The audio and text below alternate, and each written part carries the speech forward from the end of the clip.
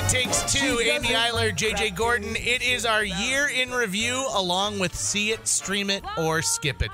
If you have never heard this segment before, well, it's pretty simple. We tell you what to see in theaters, what to stream from the comfort of your own home, and what to skip to save the time and or money for it.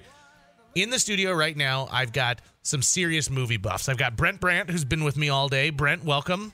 Hey, thank you, JJ. It's so fun to be here with you and Kevin. And Will Thompson. Woo, Will! So Will is the youngest movie watcher in the room right now. So I'm going to be very interested in hearing like what Will's opinions are, because we're going to break out what our favorite movies of 2023 was and then what we're most looking forward to in 2024. So, Brent, let's start with you. And okay? we're talking favorite. We're not saying the best movie of the year. We're saying favorites. Okay. Yeah, a little right. bit of a difference. We're not talking about what's got the highest critic score. What is the movie that you had the most fun at, that stuck with you, that you thought about? Because I've got some movies on here that, you know, people have pretty much just said, like, well, that's garbage.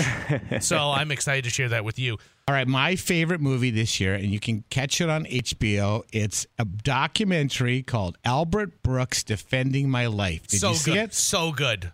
In fact, it was my stream it the week it came out. Oh, it was. If you're an Albert Brooks fan, you'll love it because it goes back to, you know, when he was doing his awesome stand-up sketch, just bits that he would do on shows. Do you know Albert Brooks? Not really. No, not at all.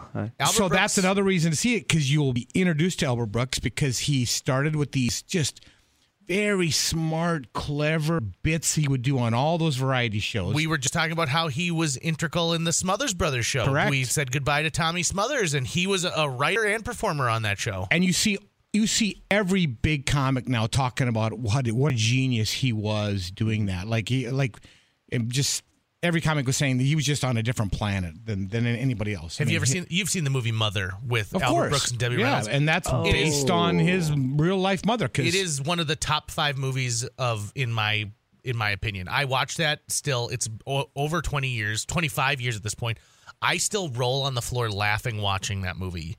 I mean, Albert Brooks is a comedy genius, but what Debbie Reynolds is able to do in that is go toe to toe with him. Amazing. Yep. So, what wonderful pull. Lost in America. Yeah, I've seen that. Yeah. Julie Haggerty. That's a great movie. Anyway, and the other part of that is you see all these clips and stories, but you also just see him and Rob Reiner have a conversation. So it's interesting. Albert Brooks and Rob Reiner went to school together. Oh, and Albert Brooks was doing little bits and knew Carl Reiner and saw his buddy one day and goes, "Hey, I know Carl Reiner," and Rob Reiner goes, "Yeah, I know him too. He's my dad." Okay, so one on my list is Are You There, God? It's Me, Margaret. Fantastic. It is an adaptation of a book that they never thought could actually be adapted into a movie, and I think they did such a phenomenal job. I mean, Rachel McAdams plays the mother in this. And she does. It's a mother role that you don't see a lot of in Hollywood, where it seems to be a little more stripped down. And she's not evil. She's not June Cleaver. She's that mother who is trying to balance a million things at once, but still absolutely loves her kid. I thought that this movie was fantastic, and I think it was poorly marketed because they didn't know who they should be going after. Should they be going after the people from their mid-40s to mid-30s? Should they be going after teens? Like, who should they market this towards? And it's unfortunate that it didn't get more attention than it did. But I was telling Brent earlier, I wouldn't be surprised if Rachel McAdams or even Kathy Bates shows up with a nomination for the Academy Awards, maybe even a Best Adapted Screenplay. I just think it's a kind of a sleeper hit, and I think they dumped it last You should spring. go search it out. It's really, really good. It's really good. Yeah. Okay, Will, what's on your list? My number one thing, and it just was this last Tuesday that my sister and I went to see it. I absolutely adored the movie Poor Things. We've talked about how it's maybe not a movie for everybody. It's definitely an art house film, a little smutty at times. A little. They're checking tickets at the door for this one. But I enjoyed it a lot. It's also an adaptation of a book, which I didn't know until the credits told me that it was. But I've never identified identified with a main character as much as I identified with Emma Stone. Experiencing and exploring the world for the first time ever. Yes, and picking it up so quickly and not losing optimism along the way. And, you might say it's a little naivete with the optimism, which I think is fine. But it just really rung very true to me. Willem Dafoe, I think, is absolutely fantastic. Oh, so good. Mark Ruffalo should get a Best Supporting for that one, I think, because he's so funny as this kind of, foppish European lord, and like he's just absolutely. The movie itself is really funny. Mm-hmm. It's really poignant. It's a well written role for Emma Stone. I think this is one of if you read that script for Poor Things, it's probably a hard sell to somebody being like, okay, well, this is what you're going to end up having to do. And like your character is nonverbal at points. And you're like, what? Yeah. But she did a wonderful job. Emma Stone deserves an Oscar. She was fantastic. I agree. And you compare that to other roles that she's played and gotten Oscar nominations, like Birdman, for example. That on the page, you go, okay, it's a good, meaty role.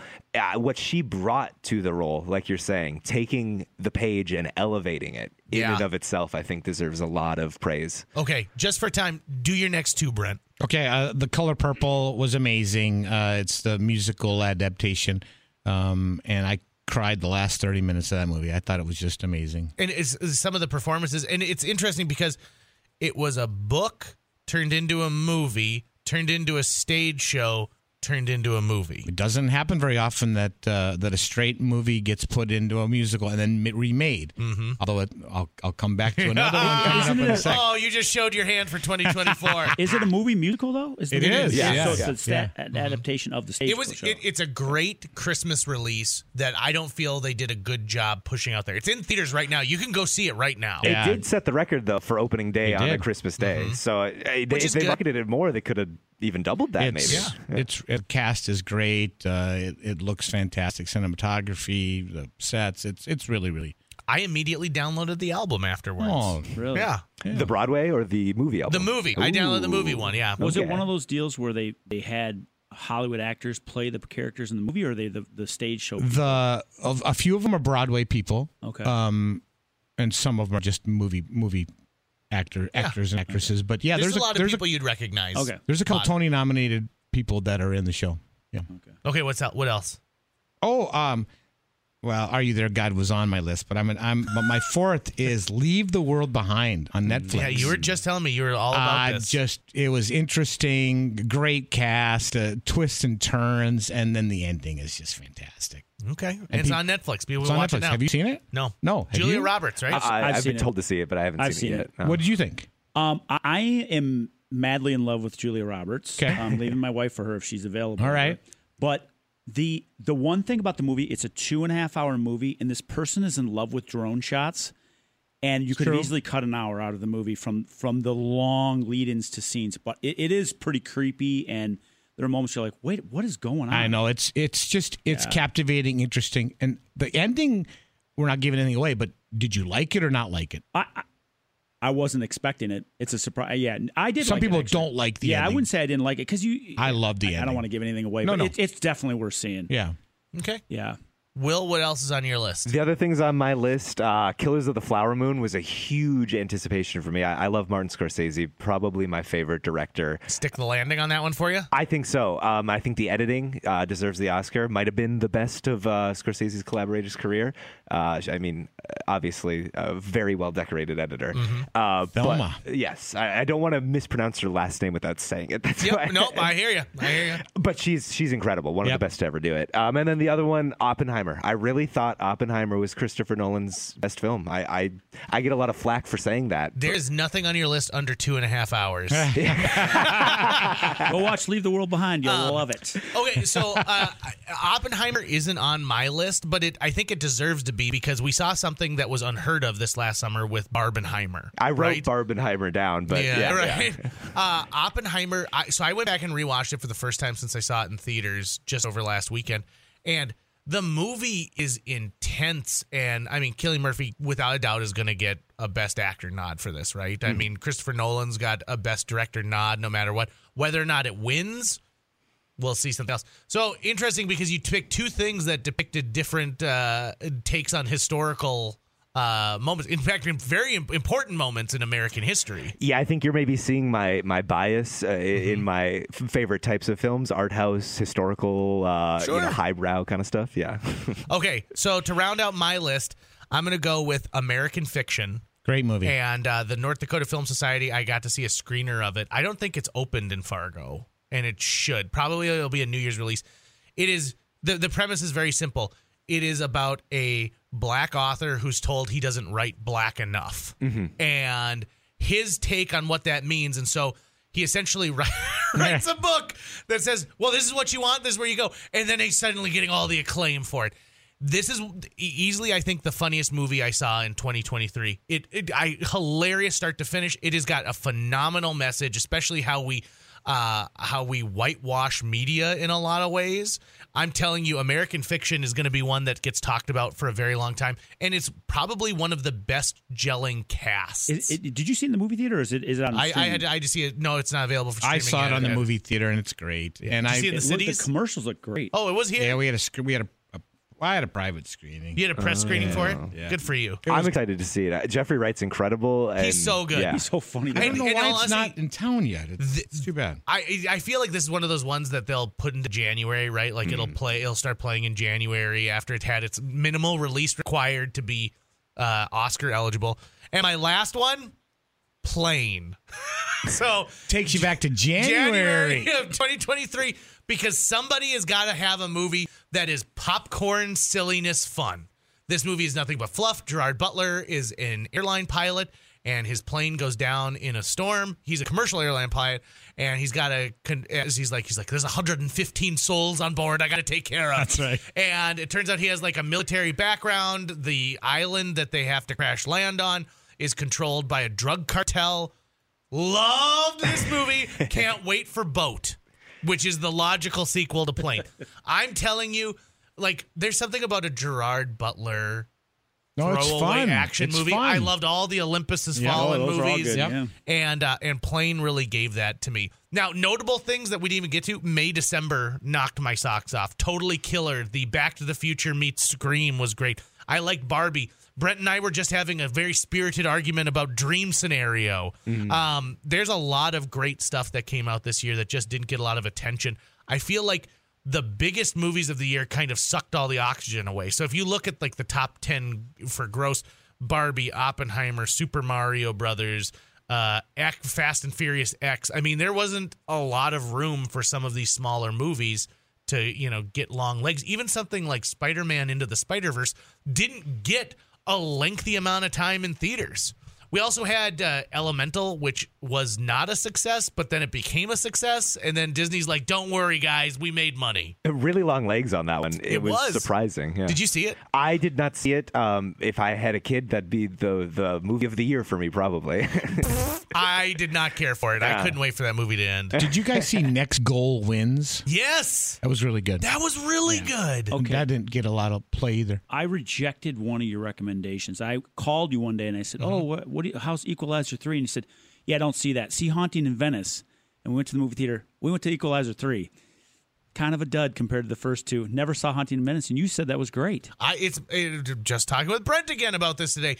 It was my favorite of the Kenneth Branagh Hercule Poirot films. Yeah. It's done as like a scary movie, not a horror, but a scary movie versus the straight up mysteries he had done for the other two. And is there some supernatural stuff in there? Yeah, it's all about like whether or not this soothsayer, this person who can speak to the beyond, is telling the truth and what happened. I really enjoyed it. And it's good. He shot it in a uniquely different way from any of his other movies. Who's the director? Kenneth Branagh. Kenneth Branagh. Oh, he was in it and okay, didn't know. And it's a very I think there's only one other adaptation of this. It's a short story by Agatha Christie. And so I think there's only one other adaptation, so that's why he chose it. He wanted to do something that wasn't like Murder on the Orient Express. Gotcha. and seen everywhere. Okay, looking forward in 2024. Will Thompson, what are you most looking forward to this next year? There's a lot of good choices. I think it has to be Dune 2. I'm really excited for Dune 2. And they keep playing with the release date on that. I don't know why. They should stop. They should have released it in November, in my opinion. But just give us Dune. Give us the Dune. And put Dune original back in theaters so I can see it and then go see Dune 2 in theaters. So you're already leaning into like a 3-hour-long epic too. So you want to see the long ones in the theater. You want to get your money's worth. Exactly. Will, at the top of my list, Dune 2. Do you know why? Why? Because they tell us that Dune 2 starts where you fell asleep at the end of Dune 1. Yeah. It's going to pick up right there where you fell asleep. I couldn't. If you gave me $1 million, I couldn't tell you 5 facts about the first movie. See, Wasn't Sting in the first one? That's all I remember. Yeah. I really like the books, so I'm biased. It's kind of like my Star Wars per se. Cool. So I've got many friends who said that Dune is where it's at for them, and they really like what they saw so far in the first one, and so they're very ready for that. And the visuals are stunning. It looked great. I just couldn't get into it. Understandable. It's Why a lot can't of we have intermissions? I wouldn't be fine having a 10-minute intermission in some of these movies. They used to do that when I was a kid. Brent, do you remember? You're of course. old like me. Yeah. Sound of Music has a beautiful intermission sequence. You know, I actually went to the Tarantino's the roadshow of the Western in the of Django Unchained. No, the other. The Magnificent. No, the Hateful Eight. Hateful Eight. Why couldn't come I got there eventually. The Hateful Eight had a roadshow and it had an intermission, and you got a book with it too. Yeah, so it can happen, but yeah, some movies need an intermission for sure. Somebody says, JJ, how can you mention all of these in the top 10 without mentioning Top Gun Maverick? It's the best movie of all time. I love Top Gun Maverick, but that was 2022, not 2023. Although Mission Impossible, I'll give some credit. Mission Impossible was fun. You didn't like it? No, I did. I liked it a lot, but I feel like it just got lost. Because really everyone was talking about Barbenheimer, and so it played. Right. It had this big opening weekend, and then just disappeared. Right. Didn't Indiana Jones cut it off too in the theaters? Indiana Jones was first before. Oh. Now, if this were a year ago and you were asking me what's your most anticipated movie of 2023, it was Indiana Jones and the Dial of Destiny. 100%. That was disappointing. And that was disappointing. Yeah. It was nowhere on my list. It was better than Crystal Skull. Yeah, but that's like saying which horse dropping did you like stepping in most? It's the smaller one. My most anticipated for 2024 is the Mean Girls musical. There you go. I am amazed. I mean, talk about another movie that is just Mean Girls come out 20 years ago. It's a huge hit, and then Tina Fey and her husband Jeff Richmond adapted into a stage play that is awesome. One of the most creative sets I've ever seen. And then now that they're making it, and they've had to adapt it now because the culture of high school is different from where it was in the early 2000s to 2023. So they've changed some things. I love that Tim Meadows is coming back to play the same character he did in the original movie. Same with Tina Fey. Mm-hmm. Yep. John Hamm as Coach Carr. Yep. You go Glenn Coco. I mean, and I've seen the musical. It's fantastic. So I'm very much looking forward to that. That is the one that's at the top of my list as well. So we're on the same page. Only a week and a half, and we're into January 11th. Yeah, it opens. It's going to be fantastic. Yeah, the musical is really good. The songs are great. I'm excited to see both the movie musical and then see my friend Natalie Shaw in the traveling Broadway show. When they announced that Natalie was going to be in the show, and I'm like, and you're in the show the same time that they're going to release this giant movie, like, you got it, girl. Keep doing it. You're definitely rocking and rolling. Okay, well, that's See It, Stream It, or Skip It. That is what we've got for this year. A whole lot of stuff going on there. If you missed a minute of it, we're going to have it podcast at kfjoe.com. Huge thank you to Brent Brandt for being on this one. Anything that you want to throw out? Any other last little listen to this one? I can't think. You should see the pages. He looks like he's got a manifesto there. I did. I saw 113 movies in the theater this year. Whoa! Wow! I mean, that's some good stuff right there. That's a lot. How about you, Will? Anything else that you want to throw out there that's like, listen, you should probably see this? I just want to reiterate that I liked Indiana Jones 5. I might be in the minority, but I kind of liked it. All right, but it wasn't great. I mean, nothing will ever be better to me. It was no than Taylor Indiana Swift Jones. era. Or Beyonce. Yeah. I mean, is that going to be the trend the next couple of years? Are we going to see concert films? I don't see why not, because you already are doing all the work. You might as well recoup an extra $100 million. Yeah. They're fun. Did you guys go? I went to both. You're listening to It Takes Two. Amy Eiler, JJ Gordon on the Mighty 790 and 104.7 FM, KFGO.